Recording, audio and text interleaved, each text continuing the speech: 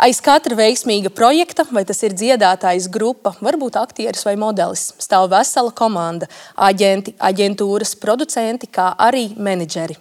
Latvijā šis tandēms dziedātājs un viņa menedžeris ir sastopams, bet ne visiem tā noveicās ar pareizo cilvēku, kurš ir savā vietā un dara savu darbu patiesi prasmīgi un ar rezultātiem. Jā, bieži vārds menedžeris mums asociējas ar daudz un dažādiem pienākumiem, bet kādi tad tie patiesībā ir? Ko dara mūzikas menedžeris? Mēs ar Santu uz šo un vēl citiem ļoti interesantiem jautājumiem atbildēt aicinājām 3, mūsuprāt, profesionāls menedžeris. Mēs vēlamies jūs iepazīstināt, starp citu. Iepazīstināsim ar mūsu menedžeri no labās puses. Mūziku ierakstu izdevniecības un koncertu rīkošanas aģentūras Mūzikas dibinātāji un valdes priekšsēdētāji, projektu vadītāji un dziedātāja Intera Busuļa menedžere Una Tāla Medvida. Sveika! Pareizi. Vai, ja mēs kaut ko aizmirstam, jūs noteikti varat piemetināt klāt pie sava CV. Izcila fotogrāfija. Arī. Tas jau bija. Starp citu, Ziemeļmeitas projekts, tas man interesēs, kas tas tāds ir. Jā, bet par to mēs parunāsim vēlāk, jā. Nu ko, šajā gaišo lokā pa vidu mums sēž un ir redzama raidījuma vadītāja, producente, bijusī žurnāla Figaro galvenā redaktore un vairāk kā 4 gadus bijusi grupas astronauta menedžere Kristīna Komarovska. Blakus vēl viena Kristīne. Un blakus brīnišķīgi Kristīna. Kristīnai projektu vadītāja, menedžejas grupas Framest, arī Limonāde, Linda Līna un citus. Kristīna Ķipare, sveika! Sveiki. Jā. Reizē ieelpa. Tas nozīmē, ka ir gatavība. Ļoti labi. Gatavība ir tāda, ka man ir pirmais jautājums vispār ārpus visiem jautājumiem. Kā jūs visu to varat izturēt? Ko visu? Šo visu menedžmentu. Kā tas ir iespējams? Man liekas, tas ir tāds 24/7 darbs. Tāds ir, jā.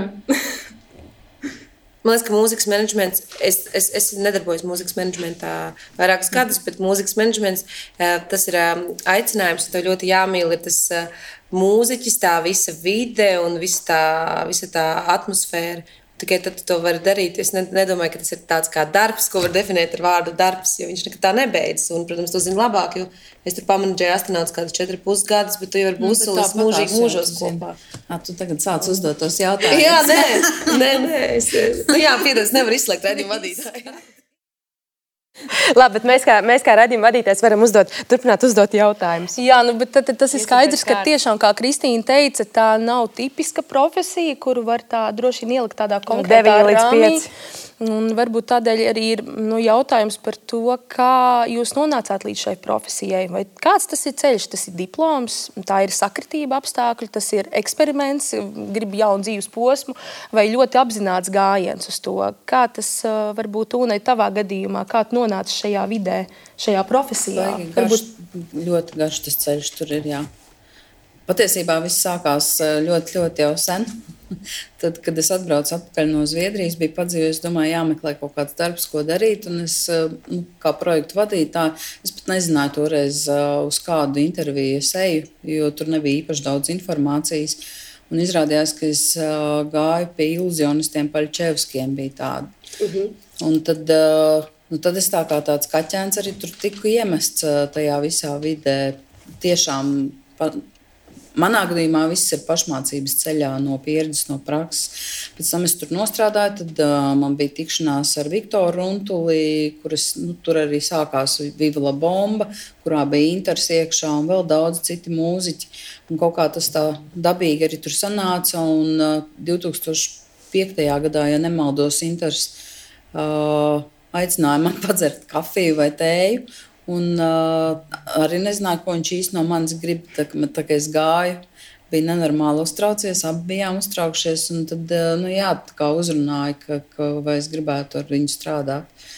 Pats sākums, jā, tas bija, man liekas, ka viņš bija novinējis, jauno vilnu tajā gadā viņš novinēja.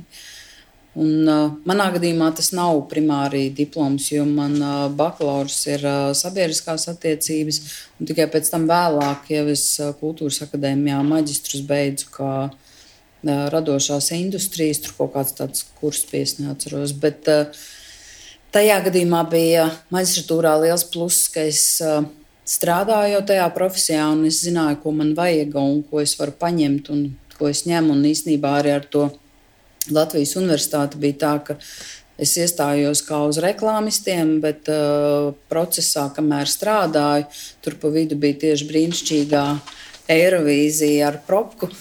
Es vienkārši sapratu, ka es nesaprotu, kā tikt ar to visu galā, to negāciju un to informācijas gūzumu, un tad es pārslēdzos uz tām sabiedriskajām attiecībām. Un, jā, tādā menedžmentā konkrēti nē. Un tajā laikā vispār, tad, kad es sāku, nemaz nebija iespējama tāda izglītība. Bet tev vienmēr ir bijusi tāda interese par kaut kādu lietu bīdīšanu? Pats dīvainākais, ka nē, tā kā es rakstīju, es neatceros, kurā vietā, kaut kur, ka es stājos, es rakstīju, ka, ja man pašai nav šī dziedāšanas talanta, tad man gribas būt tajā zobratā, kas veicina to visu, bet šis te radošais process, viņš noteikti ir interesējis, jo tās izglītības man ir ļoti daudz un dažādas, jo īstenībā no pusauģa gadiem es laiku domāju, ka es būšu apģērba dizaineri, un uz to arī mērķtiecīgi gāju. Es esmu gan apģērba modelētājs, un man palika tas posms, ka man vajadzēja stāties Mākslas akadēmijā, un es vienkārši nobijos. Bet tas viss kaut kā ļoti noder, pat tur tā kā ar grupu par kaut kādiem apģērbiem, stiliem, kaut kādas visas šīs lietas noder, jo mēs pirms tam aizkadrā runājām, ka tā Latvija ir tik maziņa, ka, pieņemsim, ja Amerikā, Anglijā, tur ļoti šauri atbild katrs cilvēks par kaut kādām konkrētām lietām. Šeit, diemžēl, vienam jāzina visu, un nevienmēr tas ir labi, jo tu nevari vienlīdz kvalitatīvi un profesionāli zināt pilnīgi visu. Un tad tu tomēr centies, bet ir kaut kāda tā komanda ar gadiem izveidojās. Šobrīd jau man viņi ir tādi. Sākumā, protams, bija viena pati. Jā, tas ir interesanti, un mums arī turpinājumā bija jautājumi par to, cik daudz Latvijā tieši menedžeris dara, jo man liekas, jebkuram mums liekas, ka menedžeris ir, visu viņš dara, sākot no zeķīšu gludināšanas un beidzot ar mājās aizgādāšanu mākslinieku. Nodāmt vienkārši skaidrībā par to, kas tad ir tie menedžeri pienākumi, jā. Jo varbūt, ka paši šajā gadījumā vokālisti, jo podkāsts tieši vokālistiem varbūt, ka viņi pat līdz galam neapzinās un ir daudz visādas versijas par to, kas jādara menedžerim. Bet, Kristīna, no kādas vides tu pārgāji uz menedžmentu, kad tu sāki strādāt ar astronautiem, vai arī tur bija kaut kāda likumsakarība dzīves brīdī? Pilnīgi vienkārši parasta dzīves nejaušība īstenībā. Nekad nedomāju, ka būšu mūzikas menedžmentā vispār. Es biju jau kultūras laukā, šķiet, tas bija mans pēdējais gads augstskolā, biju atgriezies Latvijā, biju kādu brīdi prom, man piezvanīja Māra vienā dienā, es zināju, ka ir tāda dziedātāja, es viņu personīgi nepazinu, manas draudzenes, tagad vīrs ieteica ģitāristam, ka Kristīna varbūt varētu kaut ko palīdzēt vai padarīt, viņai tas interesē, viņai padodas, tur es kaut ko menedžēt. Un tā mēs satikāmies ar Māru, un visu to stāsts jau tāds sens diezgan, ka satikāmies ar Māru, un es stāstīju, cik es esmu sajūsmā lielā par viņas vīru koncertu Rīgas domā, kas tikko bija bijis. Mēram tāda bija intervija, es minējos par viņas vīru. un tā mēs sākām lēnām strādāt, jā, un arī man, teiksim, nebija tāda konkrēta izglītība, nebija tāda konkrēta zināšana, kas tas ir, ko tas aptver, un ar katru dienu, ar katru mēnesi, ar katru gadu tas aptver vien vairāk, un tādā pašmācības ceļā, principā tu apgūst pilnīgi visu no preses relīzēm, albumu dizainiem, koncertu producēšanas, transporta menedžmenta un visu, un tad jau tur katru gadu tas menedžers arī jau aug, ja sākumā viņš tur dara to, pēc tam jau tu ņem komandā cilvēkus. Tur vēl nāk. Jā, tad sākās sociālajā tīkli. Tieši, kad mēs ar astronautiem sākām taisīt, es uztaisīju astronautu Instagram un Facebook. Tad viņi sākās tieši. Tas ir gadi jau 80, kaut kas tāds atpakaļ. Un tad tu katru gadu kā specializējies, un tad tas menedžeris vienā brīdī viņš neved nevienu vairāk, viņš nepērk. Tur nepalīd, negludina drēbes, jā. Jo tā komanda iedod mazo pirksteņu un tev visu roku.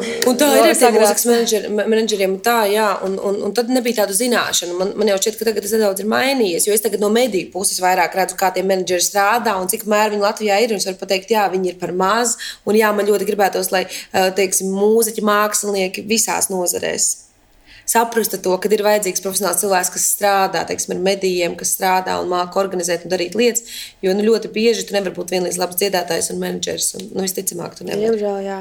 Ļoti retos gadījumos tā sanāk. Ļoti retos. Tā kā, mans ceļš bija pilnīgi tādā pašmācības ceļā, un man tas posms tajā mūzikas menedžmentā aizved atkal uz nākamo posmu, pilnīgi negaidīti. Bet es arī tagad nesaprotu, kur paliek tie jaunie, jo tomēr šobrīd viņus ir tās... Viņus taisa kaut kur. Viņus taisa, kultūras koledža, manuprāt, ir tur menedžmenta kaut kāda nodaļa vai... Tā pašā akadēmijā jau arī kultūras akadēmijā ir tā kā virzība. Jā, kur viņi paliek, es nezinu.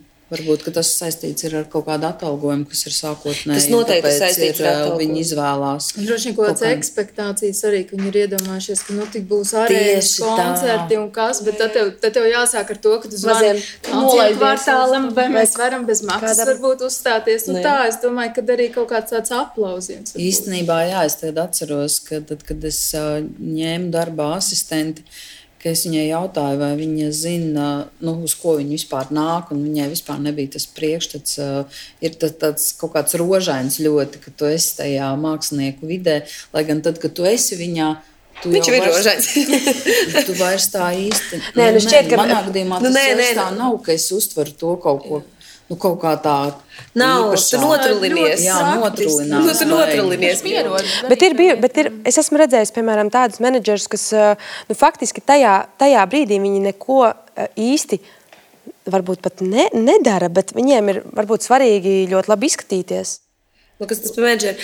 Nē, es zinu, ko gribēju teikt par to. Ziņā, kur neko nedara, bet ir svarīgi. Piemēram, māksliniekam ir koncerts, menedžeris ir atbraucis līdz uz koncertu, bet mākslinieks ir tas, kurš vai mums ir ūdens, vai varbūt, Jā, bet varbūt viņi pienākumos. Kā tur tiem raideriem bija, vai, kad tu redz, ka, piemēram, nav kaut kādas... Par tiem pienākumiem varēsim pēc tam parunāt, vai ne īstenībā, vai tiešām tas ir jādara tam menedžerim, vai ne? Ja Una teica, kur viņi paliek, bet zini, kas ir... Tā ir liela spriedze, jo, piemēram, ar astronautiem strādājot tos gadus apakaļ, tā bija ļoti maza alga. Es strādāju vēl 2 darbos. Tas bija tāds mans darbiņš hobijs ar viszemākajiem ienākumiem. Un tur bija kaut kāda tikai vienīgi kaut kāda mīlestība. Jo līdz kaut kas tur sāktu pelnīt, un tad, kad tu arī saproti, ka tu esi jau tāds stiprāks kā menedžeris, varošāks, tad tev jāprasa vairāk, lai tev maksā, jo tā ir tava grupa, vai ne, kurai vajag, lai es esmu šajā komandā. Un tas arī tāds ļoti liels punkts, jo, saproti, tās algas, par ko mēs runājam, mūzikas menedžeriem ir ļoti maz, īpaši tiem maziem kolektīviem, kur tikko sāk. Kur viņiem ir nauda, viņi bez maksas spēlē, no kurienes? Vai viņa ārpus menedžera tur sakārto kaut kāds koncerts, jo ar menedžeru tas būs dažiem varbūt pasākumu rīkotājiem dārgāk, un tad viņi tur kaut kā mēģina apiet kaut ko. Tā ir nesakārtota darba vide varbūt šajā jomā Latvijā. Man tā bišķīt šķiet, jo tomēr ir jābūt arī kaut kādam adekvātam atalgojumam. Arī zināšanu. Paralēli sākumā strādāju citā darbā. Es virusārtā ar Viktoru un to strādāju. Un tikai pēc kaut kāda laika, tad, kad tie bija kaut kādi 5 gadi. Ka busuli sāka ņemt. Ka mēs jau tā kā bijām iekustējušies. Jā, bet tas jau arī nenotiek tas kaut kādi 5 gadi tie bija. Kristīna, kā tu nonāci līdz menedžera lomai? Jo tavā paspārnē tiešām bijuši vairāki mākslinieki, gan grupas, gan solisti. Jā, tas sākums man bija arī tāds ļoti nejaušs ar Lindu Līnu, man draudzeni Kristīnu, kur dzieda bekvokālu Limonādē. Viņa tajā laikā Limonādi piedziedāja Lindai koncertos bekvokālu, un tad man draudzene Kristīna saka, ka Linda ir ļoti noskrējusies, viņa meklē palīgu. Un es tajā brīdī biju mācījusies reklāmas menedžmentu, mazliet arī strādāju reklāmas projektu vadībā, bet kaut kā man viss tas nepatika. Tur sēdēt ofisā 9 līdz 5, nav tas. Un draudzene saka, kad satiecies ar Lindu, iedzerat kafiju un tā. Man sirds pa muti ārā, jo man jau Linda kā mākslinieks, man vienmēr viņa ļoti patikusi, bija gājusi koncertiem un tā, un kā Linda, un trīcoši sirdi gāju, padzērām virtuvē kafiju, parunājāmies un tā, un Linda teica, mēģinam. Un kaut kā tā viss sākās, jā, un ar Lindu mēs nostrādājām 2 gadus, jā. Tad es sāku strādāt Dzintaru koncertzālē. Pievērsos pavisam backstage'am, kad ir tikai tāda koncertu organizēšana, mūziķu apčubināšana un tā. Un tad vienā brīdī grupa Franist. Mēs bijām gandrīz 4 gadus. Tas jau bija rekords. Tas bija mans rekords, jā.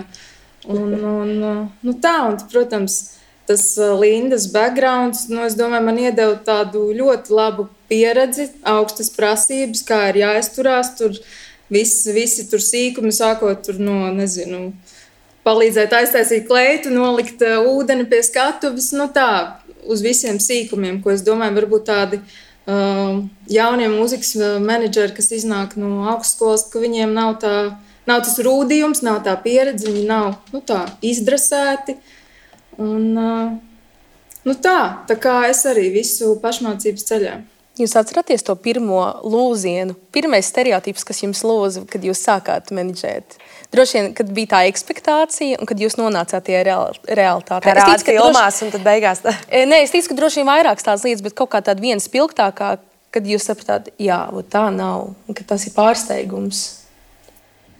Manā gadījumā tādas nebija, jo tas jau nebija mērķtiecīgi, ka es gāju uz šo darbu, un es jau biju pastrādājusi pirms tam pasākumu rīkošanā, tāpēc nebija īsti nekādu tādu klikšķu. Tā Es arī nevaru tā iedomāties, jā. Es atceros tikai to klikšķi, kad es sapratu, ka es neesmu vairs tāds menedžeris, bet esmu tāds menedžeris. Un tas brīdis, kad tu apzinājies, ko tu dari, ko tu spēj izdarīt, un kad tu vairs, kad kaut kāds bija viens tāda situācija, mēs braucām kādā tūrē, un čaļi zvan, un viņi brauc būs, un es braucu savu mašanu vēl kaut ko tur. Un es saku, Kiki, ieskries tur tipa veiklā, tur visi, ko. Es saku, draudziņi, es bijuši pārdevas, tev bijuši tāda koncertūra, es veiklos neskrāju. Un man bija tāds brīdis, tāds man bija. To es atceros, tas bija tas lūziens, ka viņi tā kā, tu saproti, tu esi profesionālis, tu neapkalpo glāzi. Ja tu esi spējis norganizēt koncertus, taisīt tūris un parūpēties par pārdotiem un uzbūvēt visu to ideju kopā ar grupu, tu neskrien vairāk pēc viņš. Es tieši arī domāju par to, ko stāstīja Kristīna, ka tu sākumā dari visu, un tu nevari vienlīdz nest ūdeni un pēc tam iet runāt ar sponsoriem. Tur ir jābūt kaut kādam balansam. Sākumā tu to visu, protams, vari darīt, kamēr kopā aug un tam līdzīgi. Un tāpēc arī man ir cilvēki, kas to dara. Jā, pēc tam jau tu nevari vairs tā. Bet tad tev sāk rasties iespējas šo cilvēkus vai algot, vai ietilpināt, vai pievienot savam uzņēmumam kā darbiniekus, jo pašā sākumā jau visticamāk tas ir tas ir nereāli. Bet kā jūs domājat, piemēram, tādā menedžmenta biznesā vispār? Grūti ir pārdot arī ļoti sliktu produktu ilgtermiņā. Par to jau arī ir jādomā. Nevajag domāt, ka menedžeris ir kaut kāds brīnumdars. Kas droši vien daudziem liekas, ka tik būs. Mūziķi jau ir tie, kas veido šo saturu, kas mums būtu jāpārdod. Manuprāt, labs topiks, jo tādi jaunie vokālisti, it īpaši tie, kuri, piemēram, dodās uz X faktoru. Es gribu būt slavens, es gribu dziedāt, bet viņi jau nepadomā, cik daudz viņiem būs pēc tam tur jādara un jāstrādā. Un nebūs tā, ka kāds menedžeris, es tagad ņemšu tev savā paspārnē, tur aiziet rīkojumu koncerts, un tas tik sēž un skatās televizoru un gaida zvans. Es situācijas, kad man arī ir kādreiz zvanīts arī jau pēc šiem gadiem, kad arī tieši pēc jūs nosauktā šova, vai tu gribētu, vai tu varētu paņemt vai vēl kaut kā. Viens ir tas, ka ļoti bieži tu vairs negribi paņemt kaut ko kaut kā un ņemties ar to visu, jo tu gribi arī saņemt to atalgojumu. Un otrs ir tas, ka tā vide nav tik ātra un viņa ir ilga un ilgstoša. Un tam cilvēkam jāsaprot, ka viņam jāstrādā 3-4 gadi, līdz viņš kaut kādā pirmā solītī nonāk. Tāpēc, ka saprotu, tev jādomā, piemēram, tagad sociālajā tīkli ļoti bojā visādu vokālistu mākslinieku un visādu dzīvi. Viņi varbūt ir talantīgi dziedātāji un tā tālāk. Viņi sadabona tos sekotājus, viņi sāk vienkārši lētu tādu tirgu taisīt ap sevi, kur viņi devalvē savu tēlu, savu vērtību, savu muzikālo visu to tur. Tagad tas tirgus ir bišķi citādāks. Ko darīt, ja tev piedāvātu, piemēram, menedžēt, teiksim, vidēji sliktu vokālistu vai tavuprāt nespilgtu vai pat īsti bez tāda potenciāla, varbūt viņam ir ļoti liels darba spējas, bet viņš nav viņam tāds, bet piedāvāt tev ļoti labu atalgojumu, piemēram. Tu nevar iet arī pret sevi tā. Nevar vispār. Tev katru dienu ar tev cilvēku jābūt kopā, tev jāpatīk gan viņam, gan arī tai mūzikai, ko viņu rāda. Tur jābūt, Tu nevar bez tā nekādi. Sēdēt koncertā ausis. Tā. Nē, es domāju, neviens jau tu vari neej uz darbu, kas tev, tā kā tu arī tagad nevadi podkāstu, tāpēc, ka tev šausmīgi griebas viņu vadīt. Un tāpat ir, ja arī kuru mākslinieku vai mūziķu, piemēram, Latvijā ir ļoti daudz mūziķu un mākslinieku, bet varbūt man patiktu, ja man tagad prasītu, varbūt man patiktu strādāt vispār ar 4, lai arī man tik daudz no viņiem it kā tā patīk, bet ar kuriem es gribētu arī, ka man kā cilvēki simpatizē, viņi kaut kādas domu gājienas, tāda filozofija par dzīvi, vai kā viņi veido savas programmas. Tur jābūt tādam mečam ir ar to menedžeri. Menedžerim baigi jātic un jāmīl tas produkts. Viņš nevar tur nomalot. Viņam, kā jau teicat, pēc sponsori vēl, ja tu netici tam, kā lai tie tic. Jā, bet ir ļoti grūti uzticēties, piemēram, ja tu satiec, labi, viens ir, ja tu sāc to sadarbību ar, jau pazīstam, jau tur jau kādu laiku jau maļities kopā, kaut kur kopā ejat, bet, ja, piemēram, tu sameklē un pavisam jaunu svaigu to menedžeru, kurš saka, jā, es tev tur tagad mēs tur kopā saliekam galvas, idejas, viss tur aiziet, lielie plāni kaļās, un beigās tas menedžeris vai nu tevi, rupi sakot, piekāš, piemēram, viņš, jautājums ir, vai jums ir līgums, vai jums ir kaut kas tāds, bet vienkārši viņš, pārņem tavas idejas un sāk pats savu kaut kādu karjeru, vai es nezinu, menedžē kaut ko citu, bet tu redzi, ka viņš ir pilnīgi paņēmis tās idejas, ko tu viņam esi izstāstījis, un faktiski, pilnīgi tev apškarējis. Cik labs tev līgums ir bijis? Jautājums, jā, vai tev ir līgums, pirmkārt, vai tu vienkārši uzticies? Vai ir bijis līgums? Jā. Bet jums ar jūsu grupām ir līgumi? Nē. Es vairs nemenedžēju nevienu grupu, man vispār nekā nav. Bet kaut kādos pirmsākumos? Nav nekad bijis. Tā ir absolūti. Es nevaru izskaidrot. Mums ar Interu ir kaut kāda ļoti tāda, viņš pats visu laiku to saka, ka tu domā tāpat kā es, un kaut kā arī tas emocionālais un vispār tā doma, kā mēs uztveram dzīvi un cilvēkus. 100% uzticība. Jā, tur ir. Vairāk. Jā. Jā, man arī nebija. Protams, tad, kad ja tur koncertu naudas un tā, protams, tad ir līguma, autorlīguma, visas šīs saistības, protams, tik kārtotas, bet mums savstarpēji, Mārai ar Kristīnu, nekad nebija līgums ar uzdevumiem vai godiem plānu punktiem. Mēs varbūt sākumā tur varbūt to vai šo, bet tu jau jūti, ko tu dari, tu vienkārši to turpini darīt, jebko, vienam ienāk prātā, otram ienāk prātā, sadalām darbus, ja arī nav tā, ka tas vokālists vai tas mūziķis neko nedara, viņš arī, viņam arī ir tie mazie menedžmentiņu uzdevumi, cevišķi, ka nāk koncerti un tā. Jā, tu jau neskaiti, šitas man jādara, šitas vai nav jādara, tas viss tādā kopumā, jā, varbūt daudziem tādiem tikko kļuvušiem menedžeriem, kuri sadarbojas vai ar jauniem māksliniekiem, pavisam zaļiem gurķiem, teiksim tā, kaut kādos savos pieredzes pirmsākumos, man liekas, ka tas ir ļoti grūti to uzticību dabūt, jo visu laiku ir tāds, ja viņš tur kaut ko tur, nezinu, aiz muguras man tur izdara, vai ja viņš tur kaut ko, tāds. Nevar tā strādāt. Tā nevar strādāt. Bet es skatos, ka tomēr ir vispirms jāmeklē tai savā paziņu lokā. Kāds, kurš būtu gatavs vairāk ieguldīt sevi sākumā, bet viņš, Tu jāsaprot, bet arī tam mūziķim jāsaprot, ko viņš dod tam menedžerim. Ja tu nevari dot lielu atalgojumu, bet kāda ir tā pieredze, ko tu vari iedot.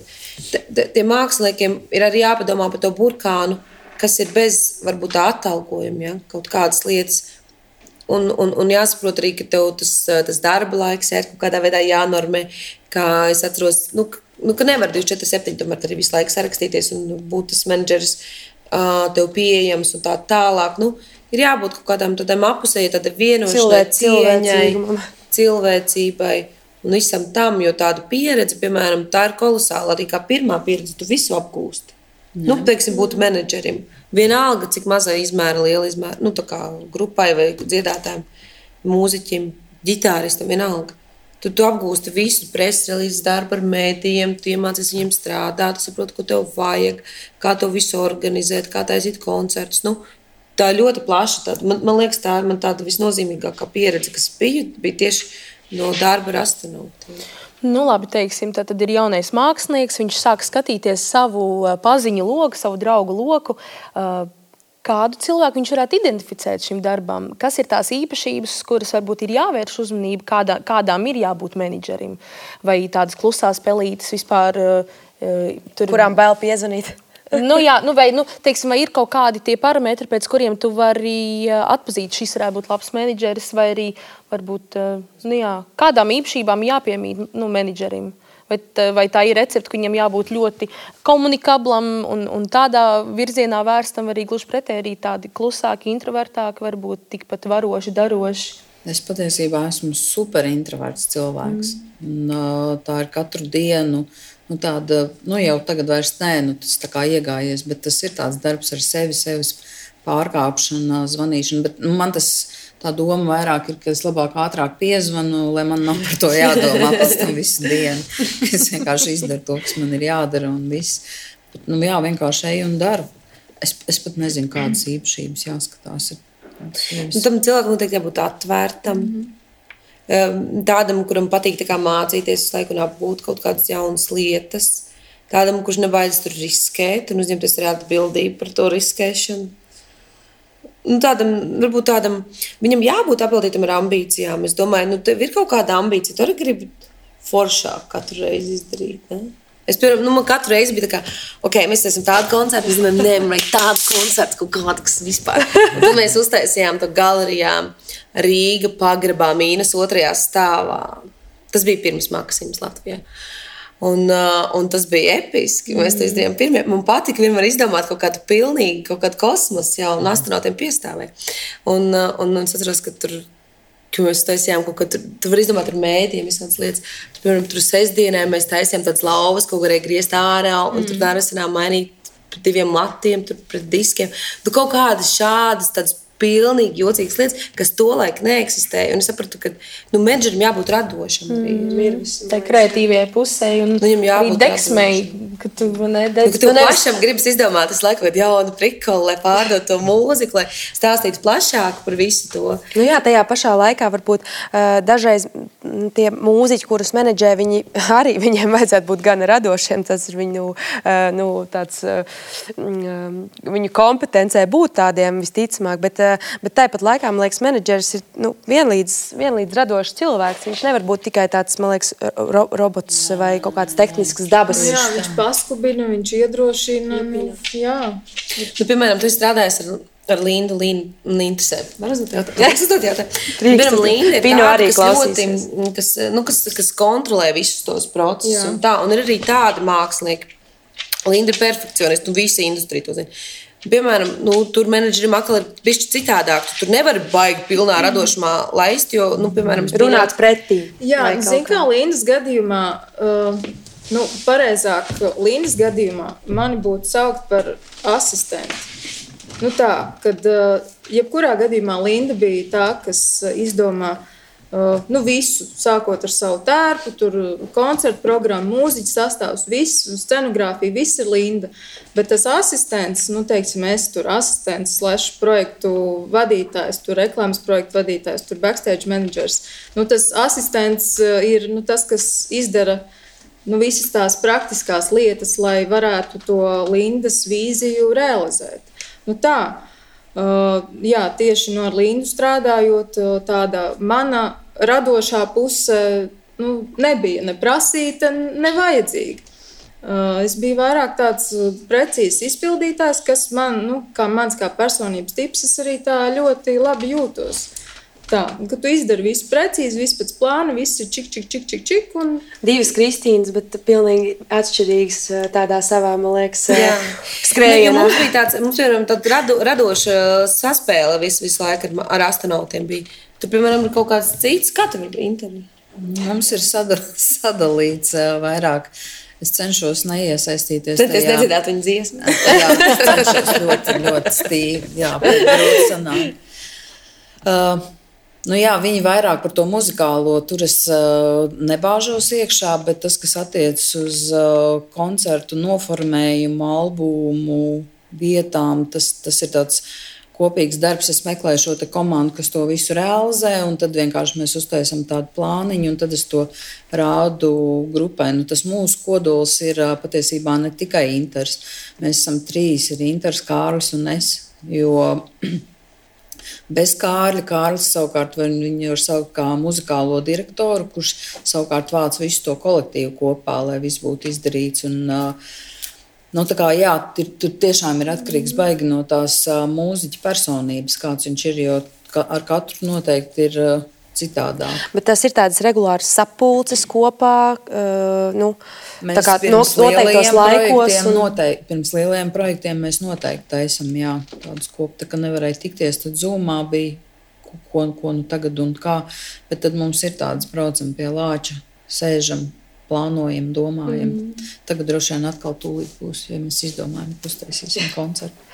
Bet ko, piemēram, ko vajadzētu zināt jaunajiem vokālistiem? Varbūt ir kaut kāds brīdis, kad ir nepieciešams tas menedžeris, jo varbūt, ka pirmsākumos viņi paši lieliski tiek galā, ieliek kaut kādas kaverīšas vai kaut ko ieliek sociālos, tur sev piesaista followerus jaunus, bet tāds menedžers varbūt viņiem maz nav nepieciešams. Kad tāds menedžers ir, sāk vajadzēties pēc menedžera? Un vai visiem vajag menedžeri?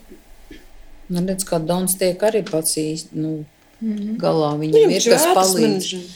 Viņam ir, jā, bet tas ir uz koncertiem, bet tā jau viņš pats tiek. Labi, Andreja arī pats tiek galā. Būsim reāli. Viņa arī ir kaut kāds brīdis, kad tas menedžeris ir bijis. Es saku, ir kas piepalīdz. Kas piepalīdz kaut kādiem brīžiem. Es domāju, kaut kāds apjoms. Tu skaties, kad tas sāk tev traucēt tam tavam radošajam procesam. Tajā brīdī droši vien. Arī, bet viens ir tas, ja mēs runājam par tiem, tur Dons un Aim, Latvijas klāsē. Viņiem ir uz tiem projektiem, bet paši viņi ikdienā menedžē. Savus procesus lietas. Arī mūzika. Jā, tieši tā ir naudas un baudas un viss. Bet, piemēram, jauniem māksliniekiem, ko es novēroju, kas man, novērojams producējot kultūru deva 2 sezonas, es uzskatu, ka vajag arī jauniem māksliniekiem menedžeris, kuri māka rakstīt skaistas relīzes, aprakstīt mākslinieka biogrāfiju, radošos procesus, nākotnes plānus, apkopot viņa kaut kādu jau māksliniecisko veikumu un mēģināt rūpēties par to, lai tādi producenti un visi, kas nodarbojas ar publicitāti vai vēl kaut ko, ka viņi zina par šo mākslinieku. Saproti, tu nevari izsakot 800 māksliniekiem vai 600 māksliniekiem Latvijā producējot kultūru. Lielās līnijās es varu izsakot vārdiem, kas parādās. Bet man ir bijušas situācijas, kad es producēju, piemēram, raidījumu, un es atceros, kaut kad man bija atsūtīt kaut kādu relīzi. Es domāju, kas tev kādu projektu tur taisīja? Un es rakstu savus slēgvārdus, kas man bija es iedošu jaunai māksliniecei iespēju pielīties tajā kultūrdevā kopā ar to grandu, bet es gribu, lai viņu sadzirt, jo vispār es viņu paklausījos. Un viņas menedžeri bija atsūtījis relīzi 2 reizes. Teikusi, ka var uzspēlēt, teikusi, ka var izdarīt to, teikusi, ka var izdarīt šo. Viņa bija man piezvanījusi. Viņa bija izdarījusi visu, lai es viņu zinātu. Un pagāja 4-5 mēneši, un tiešām bija tas brīdis, kad es atceros, bet ir tāds mākslinieks. Jā, un es viņiem varu iedot to platformu kaut kādu, kur man ierakstās ar veciem māksliniekiem vai jau pieredzējušiem kaut kādiem, darboņiem. Un tas ir tā visur, jā, tas ir arī, rādio vai vēl kaut kur, vai, strādāja agrāk arī Latvijas radio 5 LV, kur bija šie jaunie mākslinieki, tā kā tramplīns jauniem māksliniekiem. Tad tur arī, protams, ja tu pats uzraksti sliktu relīzi, aizsūti vienu teikumu, tur kaut kādu bildi, man iznāca jauna dziesma. Man taču viena alga. Simram kultūras kontā Latvijas televīzijā dienā ienāk ap 400 relīzēm. Ko jūs runājat? Gan tur taču ir apjoms. Tev ir jāmāk uzrakstīt labi, skaisti, pasniegt, sakārtot to. Tas ir svarīgi. Ja tu nemāki kā dziedātais, to izdarīt, labāk ņem menedžeri. Man bija tāda īsta pieredze ar Ludvigu dziedātāju arī. Viņš startēja Eirovīzijas atlasē un tā. Un mums arī bija savākta komanda. Bija producents, kas viņam palīdzēja ar dziesmu, bija PR speciālists, kas tieši ar mēdījiem, ar žurnālistiem, es tur vairāk uz singlu prezentāciju un tādām menedžmenta lietām, bet ja tu esi vienalga, cik arī 16, 17 gadīgs un tu gribi kaut kā startēt skaļi un nopietni, tad tev arī vajag to komandu pieredzējuši. Kur viņš palika? Viņš tagad pats cilvēks cīnās. Jā, šobrīd viņš ir atsācis nedaudz muzicēt, bet tur varbūt tādas vairāk personīgas dabas lietas bija, kāpēc viņš arī nozuda uz kādu laiku. Bet tas ir jautājums par to regularitāti, un tad varbūt arī līdz ko tu piesaisti viens ir piesaist menedžeri, otrs atrod un uzticies un tā tālāk. Un tā tad nodibina šo te vai duetu, vai pēc tam arī kaut kādu lielāku komandu. Tas tāds regulārais ieguldījums tajā darbā, jo arī mēs jau zinām, ka nav jau jēgas vienreiz gadā jaunam vokālistam parādīties un tikpat ātri viņš tiek aizmirsts. Tāds, kurš tikai sāk savu ceļu. Un arī tas atrašanas moments, jo tieši tā kā Kristīna minēja, ka īstenībā ir ļoti daudz talantīgi, iespējams vēl plašākai publikai nezināmi vārdi, un ne visi ir tādi, kuri daļrunīgi uztaisīs savu tiešām labu relīzi un nodefinēs tās savas domas tā, lai arī citiem tas labi saprotams un tā. Bet tiešām, es zinu, ka mēs jau par to runājam, bet kur tad meklēt šos cilvēkus? Tātad savā vidē tas ir skaidrs. Bet ja nav tā vide? Bet ja nav tā vide, tas ir tā, ka tu raksti... Jā. Arī, ja tu raksti, tad... Tā, ka kāds kādu pazīst, kādu var ieteikt, tu satiecies, nesanāk, labi domā vēl kaut ko tālāk. Jā, kaut kā, ja jau tu sāc tās savas gaitas mūzikas aprindās, tad kaut kur, kaut kas jau. Tev jāmāk cauri izsisties. Pateicis, Bilija, Ēliša, lūdzu, brālis, lūdzu, ģimeni. Es nezinu, piemēram. Bet, ja tu gribi šajā vidē peldēt, tad tev jābūt pietiekami lielai ticībai sev, spēkam radīt, teiksim, programmu vai ticēt sev unikalitātei. Bet tad atkal jautājums ir par to produktu, ko tas mākslinieks piedāvā, un pēc tam ir tas vēl viens tas menedžeris kā blakus esošais papildus spēks tam produktam, jo ja tev produkts ir nekāds, tad man liekas, ka pat labākais menedžeris nevarēs viņam neko palīdzēt. Reizēm tur 3-4 menedžeriem, reizēm tur uzzvanīt unai tālai, piemēram, un uzaicināt viņus kafijas. Nedomāju, ka viņi atteiks pilnīgi visiem, kas viņai piezvanīs. Man ir diezgan daudz, bijuši, ka cilvēki man ir zvanījuši, mums ir bijuši Skype'ā sarunas, un es varu, palīdzu, un nekad neesmu atteikusi. Bet vai bez Intera Busuļa tev ir sanācis menedžēt arī vēl kādu mākslinieku? Es neesmu gribējusi, man ir piedāvāti. Viņa ir monogāma. Jā, es esmu monogāma. Uzticīga, tā teikt. Es vienkārši apzinos to apjomu, kas ir jādara, un nevar tā sadalīties. Un es zinu arī, uz ko es spēju koncentrēties, un cik daudz un kā. Un man no tā visa bišķiņa gribās arī vēl to savu privāto dzīvi kaut kā atstāt un saglabāt. Un tāpēc, jā. Bet mēs runājam, es vienkārši gribēju pateikt par tiem jaunajiem, tad, kad sāk, tur nav tikai dziesma, man liekas, ka vispār ir jāapsēžās kopā vai no šo te jau cilvēku, bet tas nav runa par vienas dziesmas izdošanu. Manuprāt, ir vērtīgi padomāt par tādu gada, pusotra gada vismaz tādā perspektīvā plānu sastādīt, jo tas ir tā intensīvi, jo tā viena dziesma, viņa parādās, viņa kaut kur aiziet, un tas viss aiziet. Tam plānam vajadzētu būt tādam izdomātam. Citi saka, pat 5 gadus plāns. Tas jau vispār ir izcili. Tas ir ideālais variants. Covid apstākļos īpaši. Bet vienalga, 5 gadus plāns rāda kaut kādu tavu, tu 1000 reizes novirzīsies, bet 5 gadus plāns rāda kaut kādu virzību uz kaut kādu, un tev viņš ir jāuzstāda pietiekami augsts, jo tev visu laiku ir jāsaprot, kur tu ej, jo citādāk tiešām tu izdod vienu dziesmu, tu sāc šūpoties un muļāties uz visām malām, bet tev ir jāpieturās to gadu vai pusotru, es pilnīgi piekrītu, un arī mēs sēdējām ar Māru, un divi tā kalām, tā kā, kur te mēs daram to, te mēs laižam to singlu, te mums ir 3 nedēļas, te mums ir koncerts, te mums ir tas, tad šitajos 3 mēnešos mēs nekur nespēlējam. Mēs tā kā uztaisam vakumu, te mēs strādājam, un tā ir stratēģija. Un ir tik daudz mūzikas menedžmenta grāmatu, podkāstu, raidījumu, pieredžu stāstu, lūdzu, skatieties, lasiet, un viss. Informācijas ir pārēm. Es tiešām neatceros pirms 10 gadiem. Tā kā bija tas interneti, tikko tādi bija. Bet tagad tu vari kļūt par mūzikas menedžeri, man liekas, 30 dienās. Ja tu labi gribi. Es varu iedot arī milzīgu sarakstu ar grāmatām, kuras var vērts izlasīt. Jo vēl ir arī, kas būtiski, tā literatūra ļoti daudz ir pieejama angļu valodā, un tas nozīmē, ka vairākumā tiek runāts par Amerikas un tiem tirgiem. Un tomēr bišķiņi atšķirās tā specifika mūsu tirgu, ja mēs tikai runājam par Latviju. Man tā pieredze lielāka ir Krievijas pusē, tur pavisam kaut kā citādāk ir kaut kādas vadlīnijas, kas, protams, iet cauri, bet, tur jāskatās un jāpiemēro tam esošajam tirgum, kurā tu strādā. Jā, katrā valstī viņš tomēr... Viņš atšķirās, jā. Pat Lietuvā. Ja mēs runājam, jā. Pat Igaunijā, viņi pilnīgi citādāk strādā. Tam valstīm ir tā specifika. Bet ir, piemēram, atgriežamies mūsu mazajā Latvijā, ka mēs zinām, ka realitātē ļoti daudzas grupas menedžē viens menedžeris. Respektīvi, viņš pārvalda kaut kādas vairākas grupas. Cik tas ir produktīvi vai vispār tas ir iespējams? Varbūt, ka viņš var tā, es nezinu. Tas jau jāskatās no tiem rezultātiem.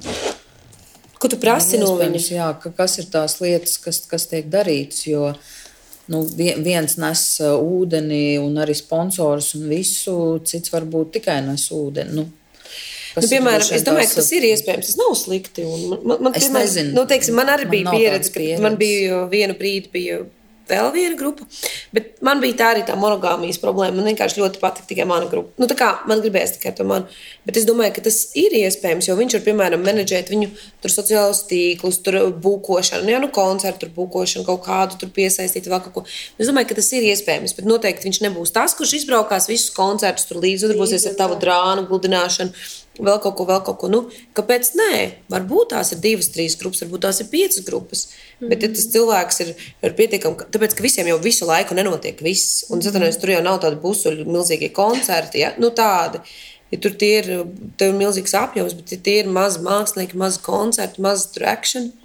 Kas tu ko nenomenedžēt? Varbūt kaut kādā brīdī, kad arī tu jūti. Tu paskaties, tu saliec arī kā menedžeris, kādi tev tie posmi, kādi tev tie darbi ikdienā. Bet vai jūsu darbā ir iespējams paņemt atvaļinājumu kaut kādā, jebkurā brīdī, vai tas ir tikai, arī ilgi strateģisks plāns? No savas pieredzes var pateikt, ka atvaļinājums ir noteikti jāņem, ir jāsaplāno un tas jāizdara, jo man tāds intensīvs, šis būs ļoti personīgi. Pirms 2 gadiem bija tāda pamatīga krīze, ka es vienkārši paņēmu 3 vai 4 mēnešus aizgāju, jo tur bija vai es vispārēju projām, vai man vajag. Tāpēc, tas ir tāpatās kā mākslinieks strādā, tu vienā brīdī izdedz, ja tu visu laiku dod bez šī atvaļinājuma nevar. Un tad, veselība pirmajā vietā.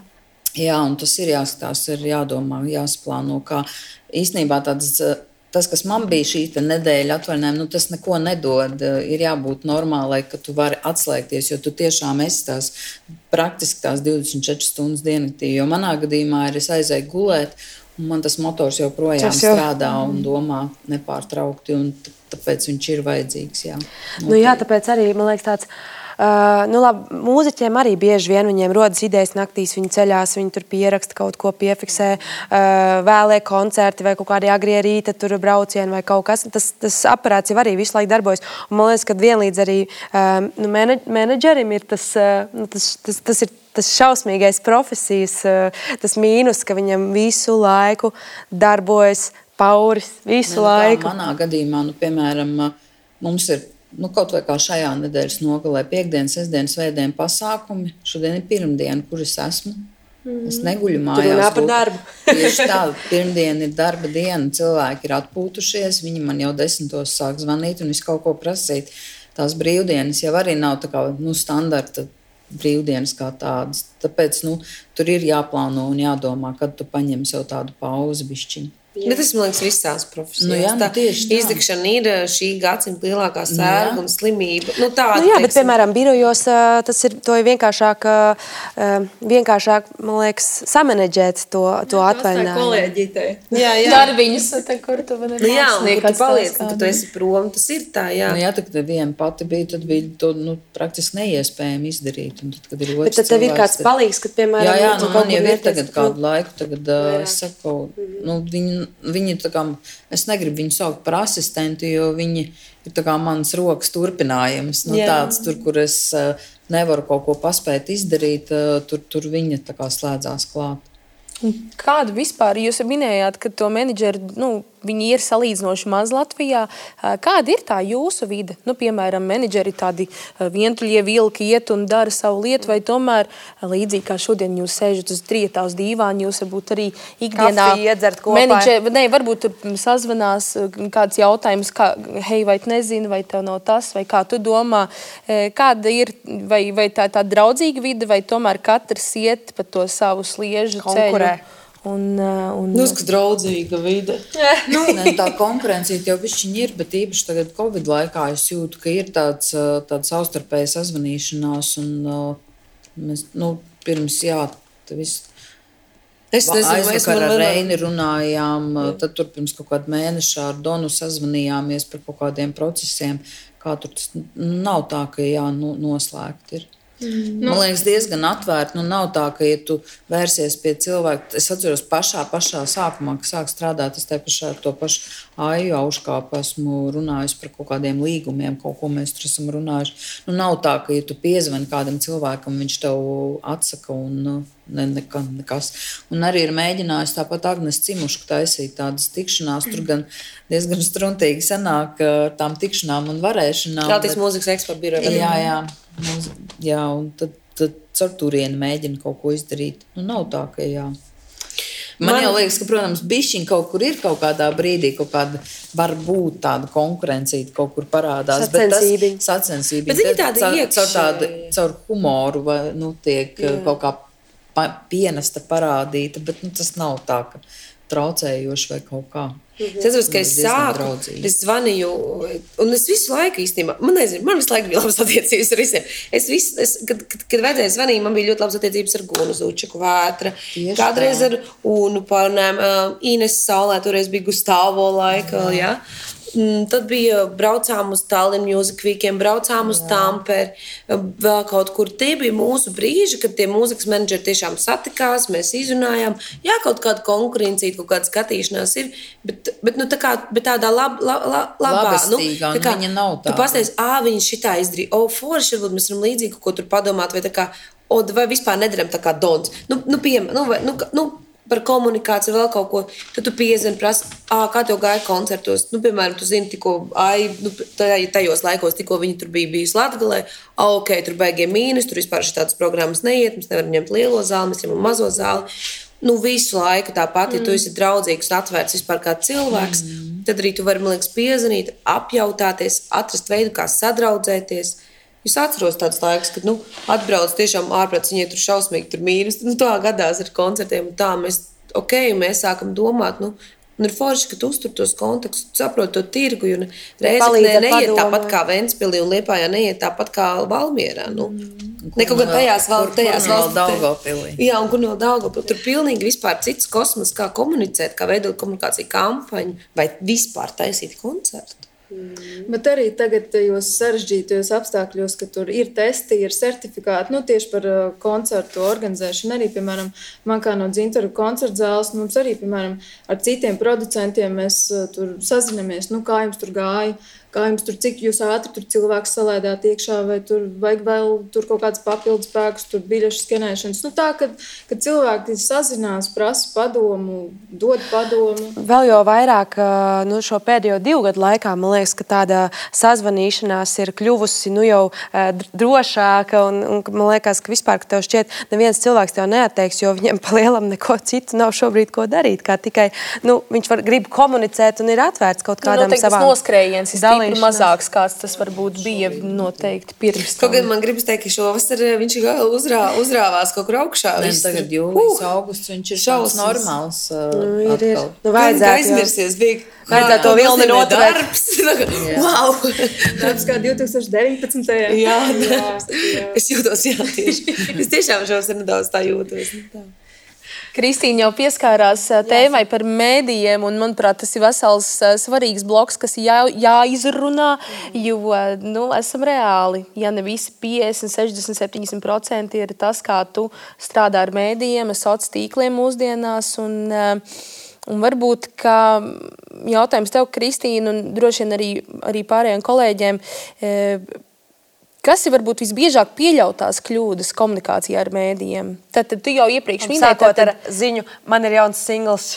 Jā, tad droši vien relīzes, tiem pareizi relīzi izgatavot un tā.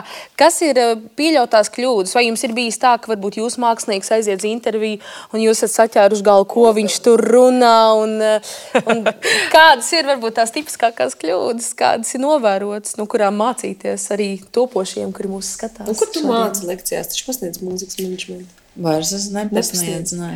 Ko tu mācīji? Kas ir jāzina? Kultūras akadēmijā? Ekonomikas kultūras augstskola. Jā, mūzikas menedžmenta kurs bija. Man liekas, ka ir runā par sociālajiem tīkliem un jāsaprot, kas ir tas produkts, ko tu piedāvā. un lai tev tie sociāli mediji nedisonē pilnībā, vai diskreditē tavu to mākslas starp, lai tas papildiņa viens otru un atspūkuļu un tā tālāk. Tad tāda profesionāla laba preses relīze, kontaktu liste, smukas uzrunas.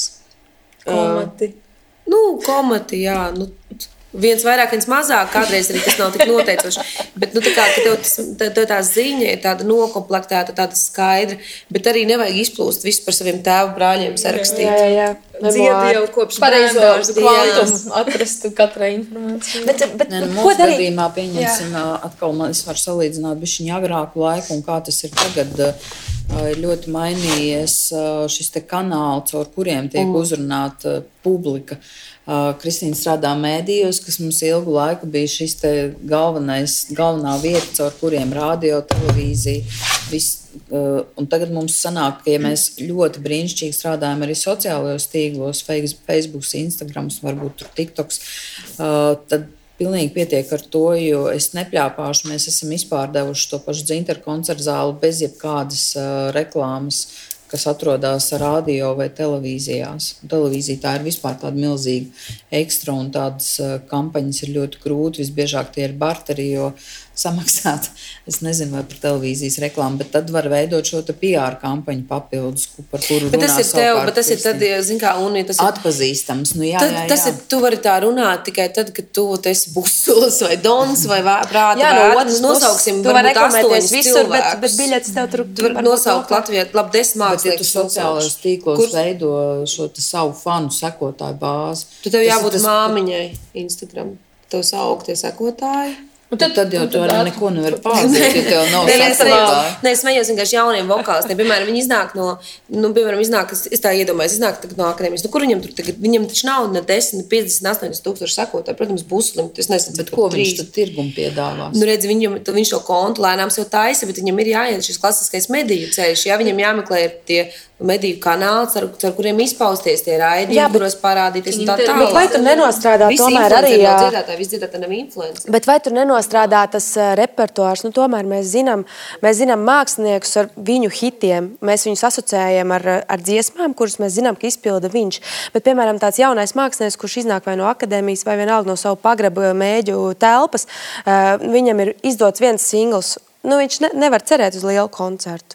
Viņš nevar cerēt, varbūt arī, ka tas menedžeris viņam palīdzēs kaut kādu zāli piepildīt pēkšņi mistiski, ja viņš vēl nav... Viņam vajag strādāt ar medijiem, viņam kādu vajag strādāt ar radio un tā tālāk. Es piekrītu, un es pilnībā piekrītu, ka tāda savā ziņā tev jākļūst par savas mūzikas un sava mākslas tā žanra to influenceru arī sociālajos tīklos. Bet, būsim reāli, Busulis ir skatos 20 gadus jau. Bet tas ir ļoti mainījies, ir nenormāli arī mainījies veids, kā tā komunikācija notiek, jo tam mūziķim ir jābūt influenceriem. Viņam ir jābūt tā sajūta, ka viņš ir pieejams. Ne par pieejamību pat nav runa, bet viņam ir jāspēj ieinteresēt tie cilvēki. Ja viņš to nevar izdarīt ar kaut kādām savām darbībām, viņam ir jābūt kaut kas, ko viņš piedāvā, kāpēc viņš kļūst interesants auditorijai. Ja viņš nav interesants auditorijai, kāpēc viņš būtu jums interesants mēdījiem? Jā, bet arī, piemēram, klasiskā un populārā mūzika, tur arī man gribētu nodalīt, vai ne?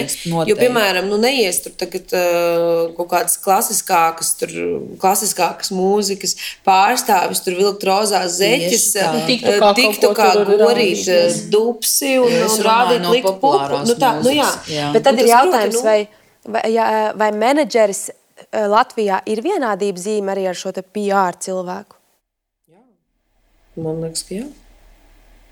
Cik tur ir cilvēku? Nav taču tik daudz. Kā kuram, protams, kā kurš to dara, bet Latvijas tirgus ir tik maziņš, ka sanāk. Man ir, protams, uzņēmums, ar kuru es konsultējos šajos jautājumos. Visbiežāk ir kaut kādas krīzes situācijas, bet jā. Tāpēc man ir tā sabiedrisko attiecību bāze. Un tad ir vieglāk. Jā. Mēs aizrunājāmies par tiem populārākiem kanāliem, varbūt sociālo tīklu vidē. Un man bieži vien īstenībā tāda doma ir, cik daudz arī ir tie, piemēram, foršie jaunie mūziķi, piemēram, popmūzikā skatoties, bet viņiem tur, teiksim, tikai daži tūkstoši sekotāji, es domāju. Tas jau ir daudz. Un kāds šāds mūziķis var tikt pie sadarbībām, pie sponsoriem vispārējais, jo savukārt tādi lielie klienti, viņi jau grib tur 23 Tur viņiem pašiem piedāvā visticamāk. Kā šo nevienlīdzību vispār, vai tur ir kaut kāds veids, kā to risināt? Vienkārši audzēt sekotājus vēl 2-3 gadus? Es nedomāju, ka es negribētu atdot pilnīgi visu tagad Instagramam un tiem sekotājiem. Tas ir tāds neatlaidīgs un monotons, ļoti uzstājīgs darbs ar to, ka tu veido savu programmu, ar to, ka tu publicē to savos sociālos tīklos, ar to, ka tu komunicē ar medijiem un vēstī par to, ar to, ka tu piedāvā bez maksas un jebkādus koncertus, ar to, ka tu esi pieejams un atvērts. Tas nav gada jautājums, tas nav 2 gadu jautājums, reizēm tas ir 3 gadu jautājums. Tie sekotāji nekur neaizpaliks, bet tavs produkts un tavas darbības būs profesionāls, ilgstošas, labas un konstantas. Tad tev neizpaliks tie sekotāji. Bet es neuzskatu, ka tev vajag ar ciru pierēst, ar pieru sienā skriet dēļ tiem sekotājiem. Ja tava mūzika ir laba, tevi pamanīs. Tas to jau ir stāsts. Jā. Ļoti daudz koncentrējās uz to, man šodien viens atsakoja, un tur skaita katru tur. Mūziķi ar 24,000 sekotājiem, kuriem dziedāšana nav augstākajā līmenī. Un ir visdažādākās auditorijas pilnīgi dažādiem cilvēkiem. Jā. Vajag sākāt domāt, par ko es runāju. Nē, jo man tālu jau nav jāmeklē. Es sapratu. Uzreiz sākumā būs ļoti sarežģīti. Vienkārši tas, kas man prātā vienkārši nodisonē, ir tas moments, ka ir tie mazi sekotāji, bet gribas jau, gribas tās, piemēram, to sadarbību vai to sponsors, vai kaut kā iet uz priekšu meklēt atbalstītājs albumam vai tūrei, jebkam. Bet man šķiet, ka te atkal ir tas, kādus cilvēkus tu satiec, kaut kādā savā procesā. Piemēram, nesen, kad es filmēju klipu, es zināju, ka man vajadzēs palīdzību, tātad es uzrunāju producentu grupu, kuriem savukārt ir atkal kaut kādi kontakti tur. Tātad viņi var man palīdzēt ar tām sadarbībām. Un varbūt caur šīm sadarbībām, ja es viņus tur, smuki, kvalitatīvi reklamēju vai kaut ko, savukārt man atkal rodas labs kontakts ar to, un es jau varu ārpus tās producentu grupas pati, piemēram, komunicēt, kur es pati pirms tam nevarēju tās durvis atvērt, jo man tās durvis bija aizslēgts, man nebija atslēdziņas. Vai, man liekas, protams, ka tas ir atkal, es satieku kādu cilvēku, kuriem ir varbūt kaut kāds vēl viens loks, un tad es tās durvis aizverās, pajautāju, pieklājīgi pajautāju, iedodiet atslēdziņu, pamēģināšu ieiet iekšā. Kaut kā tā. Tā ir, bet labi, tie sociāltīkli notiek aktīvi, un tos koncertus jau arī gribas. Kā jums personīgi? Jums labāk patīk koncertu tādu procedūru, tūri menedžēt vai vairāk tieši tā mākslinieka ikdienas? Kāda vispār ir pieredze? Jūs droši vien darat gan to ikdienas koncertu. Piemēram, cik grūti ir? Tā kā kas ir aizraujošāk? Es nezinu pats, kas ir aizraujošāk, bet piemēram, mākslinieks grib koncertu. Viņam droši vien arī ir jāsaprot apmēri, kurus viņš spēj piepildīt. Esam reāli, cik grūti vai cik viegli ir piepildīt tādu, stadionu tagad modē, vai arēnas Rīgas tagad modē, koncertzāles. Pati atbildi šo jautājumu, cik Latvijā mākslinieki to ir izdarījuši, un atbildes jautājumu. Un tik arī ir, jā. Kaut kādi 7, 8. Viss atbildi, tā kā. Nē, bet to, ko tu iesāki par koncertu un ikdienu organizēšanu, to jau nevar īsti nodalīt, tas jau viss iet roku rokā. Atšķirīgi darbiņi, atšķirīgi posmiņi. Bet, piemēram, mēs šobrīd vispār dzīvojam ļoti jocīgā laikā. Tev varētu likties, ka tagad kultūrā vajadzētu biļetēm iet uz urrā, bet es tagad esmu bišķīt šajā pusē atkal atpakaļ. Un es varu pateikt, ka vispār nepēr biļetes cilvēki, ja? Daudzus koncertus un teātrus un tā kultūru ļoti grūti tirgot. Nē, mēs neesam vakcinēti. Mums vienkārši tā vasara. Mums vispār neinteresē. Ja? Un dažādas lietas. Un tad...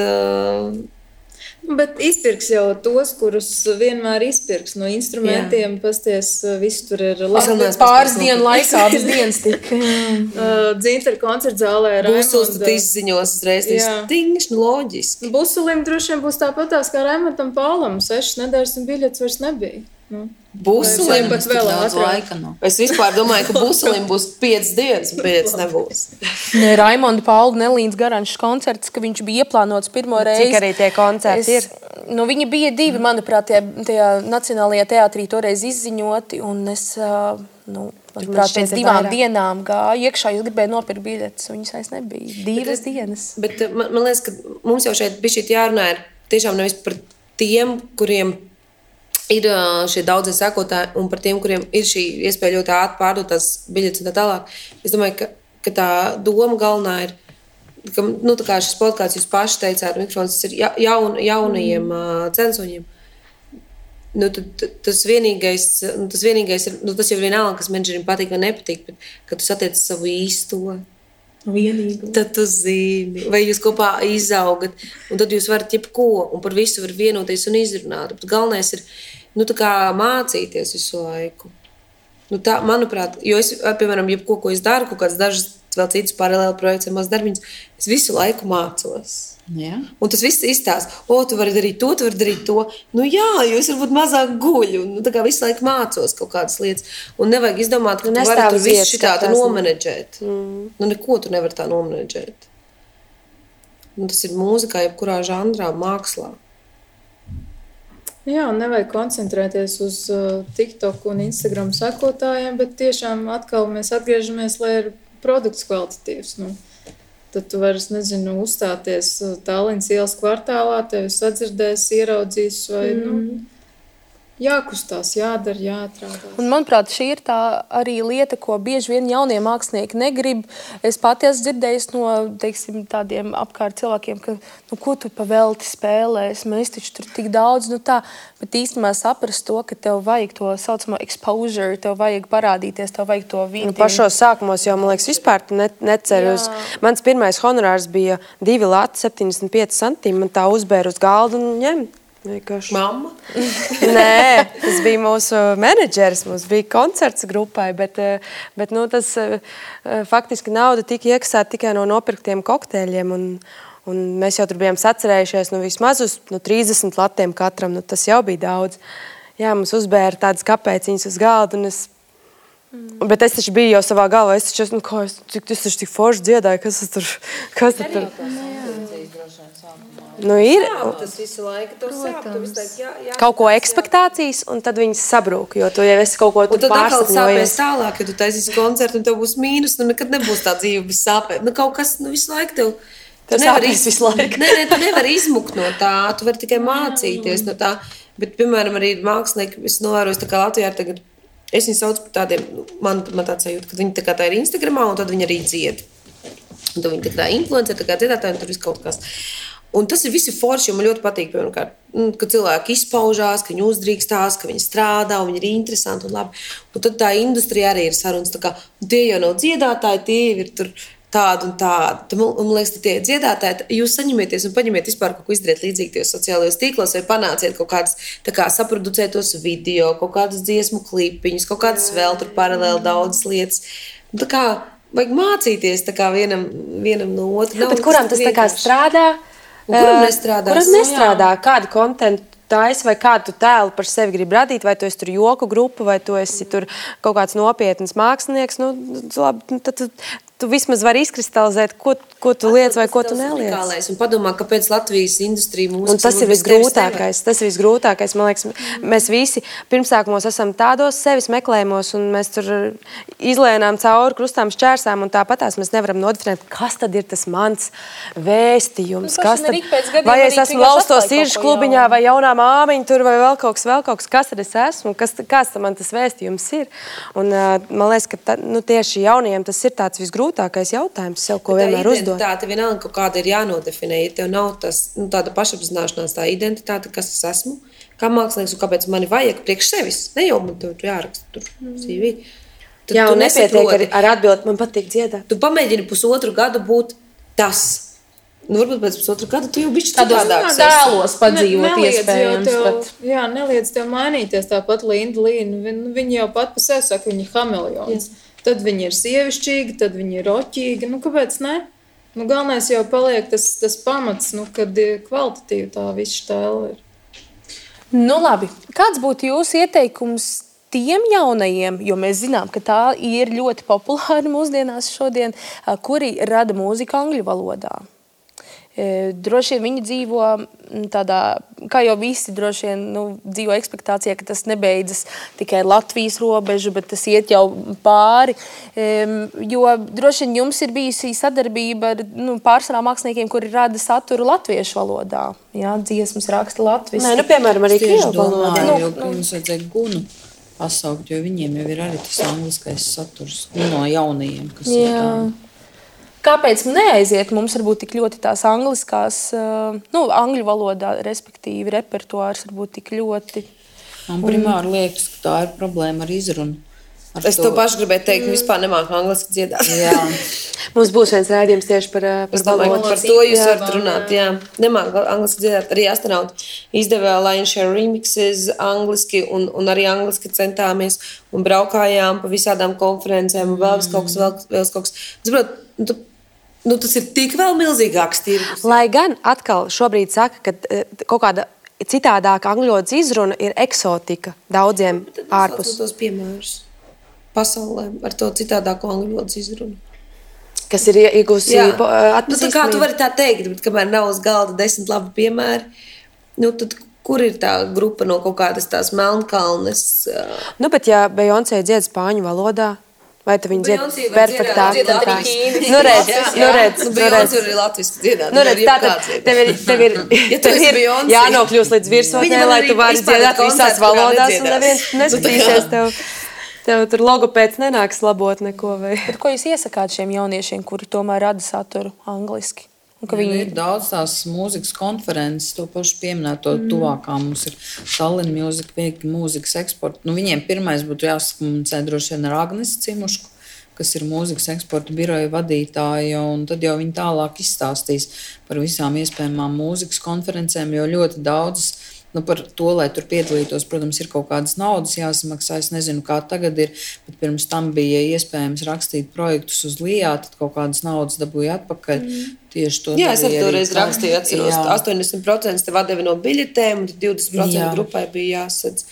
Tā kā, ja te interesē tas tāgala tirgus Eiropas. Var aizbraukt uz Momu, man liekas, vēl ir tas, kas būtiski tomēr ir, ka tev pašam priekš sevis ir jānodefinē sākumā, ka es nevaru patikt visiem. Tev ir jāizvēlās tā konkrētā mērķa auditorija un arī tas tirgus, uz kuru tu jo mūsu gadījumā tas skaidrs, ka mēs esam šobrīd, Interam ir vieglāk dziedāt šajā te krievu valodā nekā angļu valodā, to labāk izjūt, un tāpēc arī mums ir tā puse. Bet, ja ir tā otra puse, tad, jo pat atšķirsies Vācija un Francija, tur ir jāsaprot, uz kurieni tu ej. Cik parasti produktīvas ir, tikšanās, ka jūs braucat arī uz šiem te mūzikas gada tirgiem? Es nezinu, džezā ir tās džezaheads Brēmenē, kur arī satieks no visas pasaules un Eiropas. Es saprotu, ka Tallinn Music Week ir kaut kas diezgan līdzīgs, gan showcase daļa, gan arī konferences. Vai tur ir visādi žanri? Nē, Tallinnā bijusi daudz, jā. Visas reizes. Ar astronautiem tā kā uzstāti. Jā, mēs esam uzstājušies. Plus mīnus, jūs varat pateikt, kas tur notiek, ko jaunajiem varbūt... Tur viņiem spīd kaut kas spīd? Nē, zini kā, tā ir pirmkārt vieta, kur tu apžājies ar šo industriju. Tu saproti vispār, kas notiek, ja? Tu saproti, kā tas viss notiek. Tu redzi, cik grūti ir dabūt to slotu kaut kur tur spēlēt, kaut vai tās 30 minūtes. Tu saproti, ka tu nevari tur ķimerēties un būt ārkārtīgais mākslinieks, kuram vajag soundcheck stundu. Ja tu nevari 15 minūtēs uzlikties, tu skan kā, es atvainojos, un tad tas arī parāda to, ka tu neesi gatavs. Tur ir diezgan lielas, labas un iesācēja grupas un visādas grupas no Ziemeļa Eiropas, no Baltijas un pat tālāk, arī no Krievijas un tālāk. Tās ir dzirnavas. Tās ir dzirnavas, kurā mūziķis pārbaudīs, bet tu kā mūzikas menedžeris es braucu jau 2 gadus vai 3 pirms astronautus par paņēmu uz Tallinn Music Weeku. Es braucu, tur es iepazinos, sadraudzējos ar visām gunām, zučikām un līvām instrumentu un vispār ar to Latvijas to pūli. Tad es iepazinos ar Igauniju un Igaunijas radio cilvēkiem un Lietuvas koncertu producentiem. Mēs taisījām tādu sadarbību ar Markus Palubenkas menedžmentu. Viņi palīdzēja astronautiem koncertu organizēt Viļņā, es Palubenkam Rīgā. Tu taču ir triljards versijas, ko tu vari darīt. Un tās ir vietas, kur tu viņus var satikt, kur tu vari atrast to savu kaut kādu meču, ar ko tu sadarbosies, teiksim, ja, kur es zvanu uz Igauniju, prasu, kā tur to, kā viņi to, varbūt kādu piemēru. Vai mēs tur brauksim kaut kādu koncertu spēlēt, varbūt mēs varam uz rāģiņu. Nu, tad tev vajag. Bet cik svarīgi ir tas, ka šis te menedžers, kā tu saki, nav uz mutes kritis un viņš iet klāt un meklē tos kontaktus un prasa. Bet arī pašam māksliniekam, starp citu, ko es tajā pašā džezhedā novēroju, cik ļoti, man liekas, tāds mākslinieks aizbraucot tur, var sevi nodefinēt, jo tev ir būtībā, cik tās uzmanības minūtes, 3, 5 ir maksimums, bet tad jau zūd. Kā tu atstāji to iespaidu? Nevis tur, es tur rādu mūziku un vienkārši nāk. Un īstenībā, lai arī cik citreiz viņi neliekas uzpūtīgi, bet amerikāņi ir tie, no kuriem var mācīties. Jo tad, kad es atceros, mēs esam tajā stendiņā, kad nāk dažādu valstu pārstāvji, citreiz tie ziemeļnieki tādi nosvērtāki un tā visu, un tas amerikānis atnāk, viņš varbūt tev beigās iesmērēja kaut ko, ko tu paklausies un domā, kāpēc tu to darīji, bet viņš panāca, kad es ieliku to disku. Labi, bet, piemēram, tā pati Eirovīzija, pat ja tu stāvēsi putnu spalvās, tev varbūt neviens pat nepienāks klāt, bet ja tu pati ies un grūdīs visus. Malā tur bez mazā es šeit esmu un meklēs kaut kāds, cilvēkus vai veidus, kā tu vari sevi tā kā izvirzīt kaut kur priekšplānā. Tas ir tāds bišķiņ tāda cīņa kaut kāda tajā tirgū, ka tu pat ne kaut kāda, bet diezgan milzīga cīņa. Tu zini, cik milzīgs biznes. Un tādos pasākumos tu vari dabūt pāris dienu laikā ļoti koncentrētu pieredzi, atbraukt mājās, apsmadzeņot, kas tikko notika, vai es tiešām gribu tur būt un kādi ir mani palīgi līdzekļi, kā lai es varu tur turpināt darīties. Bet mums ir kāda sadaļa nedaudz mazliet tā no mūsu runām mazliet tālāk, un lai mūsu viesi mazliet piedalās mūsu mazā aktivitātē. Jautrajā aktivitātē, kas saucās ātrie jautājumi. Respektīvi, ja jūs priekšā ir 6 lapiņas, kur varbūt var pabīdīt Jay-Z mikrofoniem, pie Jay-Z mikrofoniem, kuri mūsu labi draugi studijā Auss. Un, būtībā katra izvēlka vienu lapiņu, droši vien 2 reizes, katrai tas sanāks, un pēc iespējas ātrāk, kas pirmais uz mēles atbildēs jautājumu, kas tur ir. Tā, Una, sāksim no tava gala. Pirmā lapiņa brīvi. Pa vienai lapiņai tagad izvākam, nolasam. Vai dziedātājs saka, dziedāt uzreiz? Spilgtākais projekts no savas profesionālās darbības, kas palicis atmiņā no Arēna, protams. Arēnas koncerts, jā. Kurā gadā tas bija? 2,5 gadu. Tieši 2. 19. Jā, 19. gada septembrī, ne? Pirms krīzes. Tas bija tās krīzes, jā. Labi. Kristīne K. Tā Kristīne Č. Labākais padoms, kur kāds te ir pateicis, un tas ir kalpojis līdz šim dzīvē. Labākais padoms. Tas neatiecas laikam uz to mūzikas menedžmentu. Tas varbūt ir kāds. Bet tad, kad tev ir ļoti... Tas ir tāds, varbūt viņš izklausīs rupšs, bet viņai ir ļoti liela esence. Viņš nav tik rupšs. Nē, tad, kad tev ir kaut kas ļoti bail, un, piemēram, arī iet pie tā cilvēka par kaut ko runāt, vai tur, es nerunāju par intervēšanu, tikai pat arī, teiksim, mūzikas menedžmentā vai vēl kaut ko, ja tev pie kāda gribas piet un tā, un tev ir šausmīgi bail, un tu nevari to izdarīt, un nevari sākt uz sarunu un tā. Vienkārši atceries, ka tas cilvēks arī iet uz to, viņš ir nokārtojis, viņš ir tikai tāds cilvēks. Un tev, principā, ir jāvizualizē tas process, kā viņš to dara. Tas ir labākais padoms. Man ir līdzīgs padoms. Un tu viņus uzcēlis tur savā galvā uz piedestālu, un ka tev viņš tur tāds. Bet īstenībā un tu fiksi viņu izģērbi, aizsūti stolēt, un pēc tam pieklāt. Un tu redzēsi, viņš ir tikai cilvēks. Un man tā ir bijis gadus atpakaļ, kad man bija ļoti grūti kaut ko izdarīt. Man iedeva vienai šādu padomu. Man bija tāds brīdis, ka es ļoti visu laiku dziedot tādas lēnās sirds sērīgās dziesmas, un vienmēr gribējās raudāt. Un man bija kaut kāds emocionāls tāds stāvoklis, ka es visu laiku gribēju raudāt. Un man izstāstīja tādu joku, ka tev ir jāiedomājas zālē, ka kāds tagad, piemēram, palaiž balodīti. Un tev uzreiz tajā brīdī, viss tev aizmirstās tā raudāšana, par ko tu tur, nevis par ko tu dziedi, bet, ka tev nāk raudiens. Un tad tu iedomājies, viņš tagad. Un prāta apmāna, lai tu vari savu emocionālo pasauli nokontrolēt, tās bailes, vēl kaut kas. Viņi izklausās tādu stulbu stāstiņu, bet man šis stāstiņš ļoti palīdzējis, ļoti kaut kādu tādu laiku. Labi, cerams, ka tev nebūs jāstāst par toleti, bet vēl kādā vietā. Tā, veiksmīgas mākslinieku un menedžera attiecības atslēga. Atslēga. Pinu grīģi jau piekdienu. Arī un pusdienas, jā. Ko izmaksā mākslinieks, protams. Vēlams. Es teiktu, ka tā atslēga ir viens mērķis, ka abiem patīk tas viens, ko dara.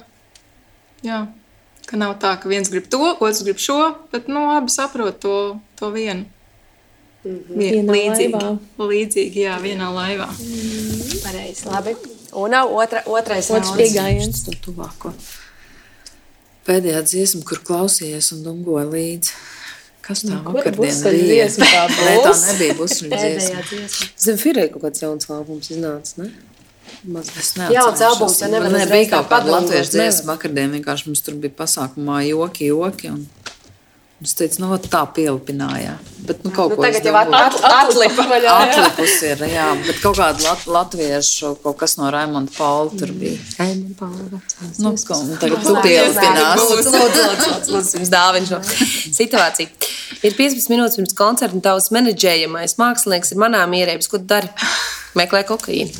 Ko? Nē, man nav tādas situācijas bijušas. Bet ko darīt? Viņš reiz iešu ziedāt, un tu tur vispār... Tiešām tā ir. Es nezinu, es pieļauju ārzemēs, ka tur daudziem patīk. Es esmu dzirdējis tādas stāstus, kur darīt tā, bet es nezinu, Latvijā tas noteikti tā nav.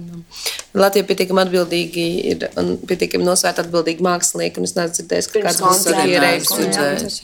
Tad vienreiz bija Ir mūziķi man bijuši, tas ir laikā, kad es taisīju pasākumus, organizēju to pašu Vivala bombu projektu, braukāt, man pāris reizes tur ir bijis tā jancīgi, jā, ka parāda visu lielo ekrānu sarkano seju.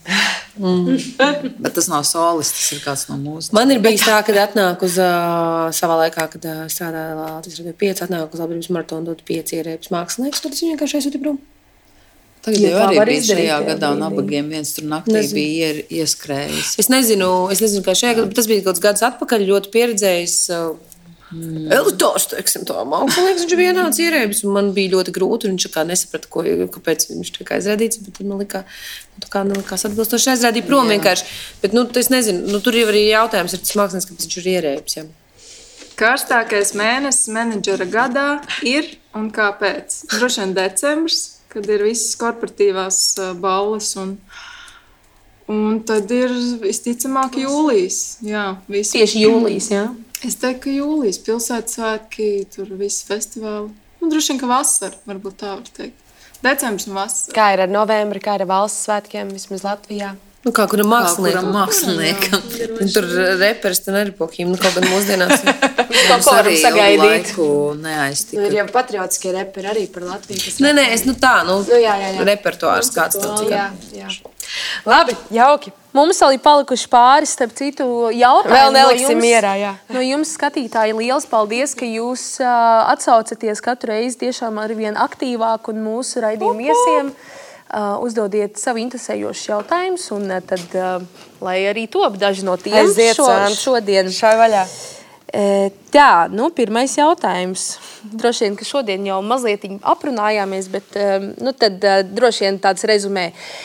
Kas ir jādara jaunajam māksliniekam, lai to pamanītu menedžeris un gribētu sadarboties? Jā, tas ir labs produkts. Labs produkts. Bet vai tiešām ir menedžeri, kur tur rokās, es gribētu šo menedžeri, Būtu pamanāman kaut kā droši vien. Es saku, man pārsvarā ir kāds zvanījis. Ļoti retu gadījumu. Mērķiecīgi es neesmu meklējusi. Pati ir bijuši paši mūziķi, kas, vokālisti, kas zvana. Un ir bijis, ka caur Agnes Cimušku man ir, Agnes tā kā ir stāstījusi par kādu. Jā, man laikam līdzīgi arī par vienu gadījumu Agnes zvanīja. Un tad divi bija tādi, kas paši vokālisti, solisti zvana, bet, laiks ir tik viņš, cik ir, un intereses un iespējas, un, jā. Bet cik bieži, šeit arī jautājums, cik bieži menedžeris ir ieinteresēts strādāt ar jaunu mākslinieku, vai pārsvarā pieprasītāki un izdevīgāki pašiem menedžeriem nav jau lielie populārie mākslinieki? Bet tie lielie populārie, viņi jau kļūst... Viņiem atrod menedžeri, kas ir varbūt ar tevi, ar kuru tu vari kopā augt. Jā. Tāds ir mans atbildi. Ja tu paņemsi lielu menedžeri, varbūt tu nevelc līdzi pats arī vēl teiksim, tā kā muzikāli profesionāli savu programmu ziņā. Tu nevelc līdzi tam menedžerim. Atrodu tādu menedžeri, ar kuru tev ir mečs, ar kuru tu esi vienā līmenī, puslīdz vienā līmenī, vienās interesēs un kopā audziet. Nemeklējiet kaut kādu tur magic menedžeri, pēc kam tev unu tāli, tev ir 2 dziesmas. Tur nav, tā ir. Jā. Labi, tad ir jautājums arī, par ko mēs īstenībā nesen runājām, bet mēs apsolījām līdz ar to, kā tikt performēt uz festivāliem ārpus Latvijas. Aizpildīt pieteikumu formas. Pirmkārt atrast festivāls. Zvaniet Agnesē Cimuškai. Jā. Nē, aizpildiet, tur taču ir viss rakstīts. Melns uz baltu. Pieteikumu formas, pievieno savus dziesmas, sakārto savu CV, sakārto savu biogrāfiju, visus muks apako, video, audio, sasūti. Un tad neapstājies un visu laiku meklē un medī tos cilvēkus, kas tur organizē tos festivālus. Meklē viņus sociālos tīklos, raksta viņus sociālos tīklos, medī viņus visu kaut ko. Laiko viņu bildes. Instagramā, Facebookā. Nē, maniakāli. Vienkārši ej līdz galam, kamēr tu tiec tur. Labi. Labi, mēs par tādu rakāšanos tad finalizējam, vai tu vēl vienu jautājumu? Nē, būtībā tas ir the same, tas ir ļoti līdzīgs, vai ir iespējams izsisties ārpus Latvijas popmūzikas žanrā šodien, kad visu diktē ASV, Zviedrija un citi grandi? Ir un Guna Zočika, es domāju, vislabāk varētu par šito atbildēt, bet es domāju, ka tas ir... Instagram live varam. Noteikti. Jā, jo man liekas, ka tas tirgus šobrīd ir sadalīts nevis Eiropā, bet tomēr pa valstīm. Un kad atsevišķi, protams, ka šos tirgus var apgūt. Es nezinu, vai ir iespējams tādu, tā kā A līmeņa, kā Beyoncé, ka tu zini visā pasaulē, bet šīm te valstīm bet paskaties Eirovīziju. Piemēram, tik liels konkurss kā Eirovīzija ir kaut kāds tāds unikāla platforma. Ja? Paskaties, Eirovīzijai šogad uzzināja, piemēram, par 5 māksliniekiem, kurus iekļāvu savā playlistē, kas man ir interesanti un forši. Un ja viņi atbrauks uz Latviju, vai es, piemēram, būšu Francijā, Beļģijā vai Ukrainā, es aiziešu uz viņu koncertiem. Un es uzskatu, ka ja viņi tagad turpinās strādāt un darboties arī visā Eiropā uz šiem tīkliem, piemēram, arī Samanta Tīna noķēra savu kaut kādu auditoriju, esot Eirovīzijā, kaut vai tikai vienā tajā pusfinālā, ja viņi turpina zvanīt Francijā, Beļģijā, tur ņemties Lietuvā, Igaunijā uz rādio, meklēt tur šovus, meklēt festivālus, kur piedalīties. Tur jau tā lieta visu laiku tā tev ir rakāšanās. Tu nevari sēdēt un gaidīt, es tur nodziedāju. Kāds tev zvanīs tagad pilns? Nekas nebūs vispār. Tieši tā. Ko, nesēdēsim rokas klēpī salikuši, darbosimies, strādāsim, meklēsim menedžerus. Un veidosim labus produktus. Tas jau vairāk gan topošiem, gan esošiem vokālistiem. Bet mēs, protams, pirms mēs sakam lielu paldies meitenēm, kuras šodien pie mums meitenēm paviesojās, un Valda, un Pino, un Jāņa aizkadrā. Mēs gribam teikt lielu paldies. Kā jau katru raidījumu pie mums ciemos ir arī daži mājražotāji no Latvijas, kurus mēs esam uzrunājuši pateicoties sociālajiem tīkliem īstenībā. Un šodien mēs gribam meitenēm dāvināt 2 gardumus. Viens gardums ir no tāda mājražotāja kā cepu tortes. Ar gardiem makaroniem. Kurā iekšā ir gardi, man jau burkšu vēders jau pasadies, garšīgi makaroni un vēl garšīgāki zefīriņi. Tas mums šodien skries uz mājām katrai meitenei. Un vēl mums, mēs varam pareklamēt alkoholu, nav jau nekas tāds, bet vīna darītava mazburkas, vai jūs esat dzirdējuši par tādu? Tātad šis mājražotājs brūvē vīnus, nemāku teikt kādus, bet jūs varēsiet pēc tam notestēt un mums uzrakstīt, kā tad jums garšoja. Jā, tur būs dažādi. Tur ir gan baltvīns, gan rozā vīns, visādiem nosaukumiem. Pēc tam tūplānā varēsiet palasīt, es vēl kaut ko nepareizi izburtošu. Paldies mazburkām un paldies cepu tortes. noteikti piesakojiet arī viņiem sociālajos tīklos. Jā. Mēs jums arī sakam vienkārši vārdisku paldies. Paldies par to, ko jūs darat. Paldies, ka jūs vienkārši esat, lai jums ir veselība, laime un mīlestība. Jā, sirsnīgs paldies vēlreiz. Miers sirdī. Jums, mums visiem. Tad ar mums šodien bija kopā 3 brīnišķīgas mūzikas menedžeres un personības un cilvēki, kuri tiešām neliedza savu viedokli, savas ieteikumus. Un tā ir Una Tāla Medvide, Kristīna Komarovska un Kristīna Ķipure. Paldies jums, dāmas! Un kā allažiņa ar jums kopā skaisti apģērbtās no Baronielas Kumodas, Santa Šiller un Rūta Dūduma. Es zināju, tev uzvārds vienkārši, davai saīsināt, ko tu jau 5. raidījumu teiks vien to pašu. Ko tu tik gari, jā? Vēl jau, labi, to mēs nākamajam raidījumam pataupīsim. Joprojām sakojiet mums līdzi Instagram, Spotify, Facebook kontos un uz tikšanos jau nākamajā epizodē. Un YouTube kanālā. Atā!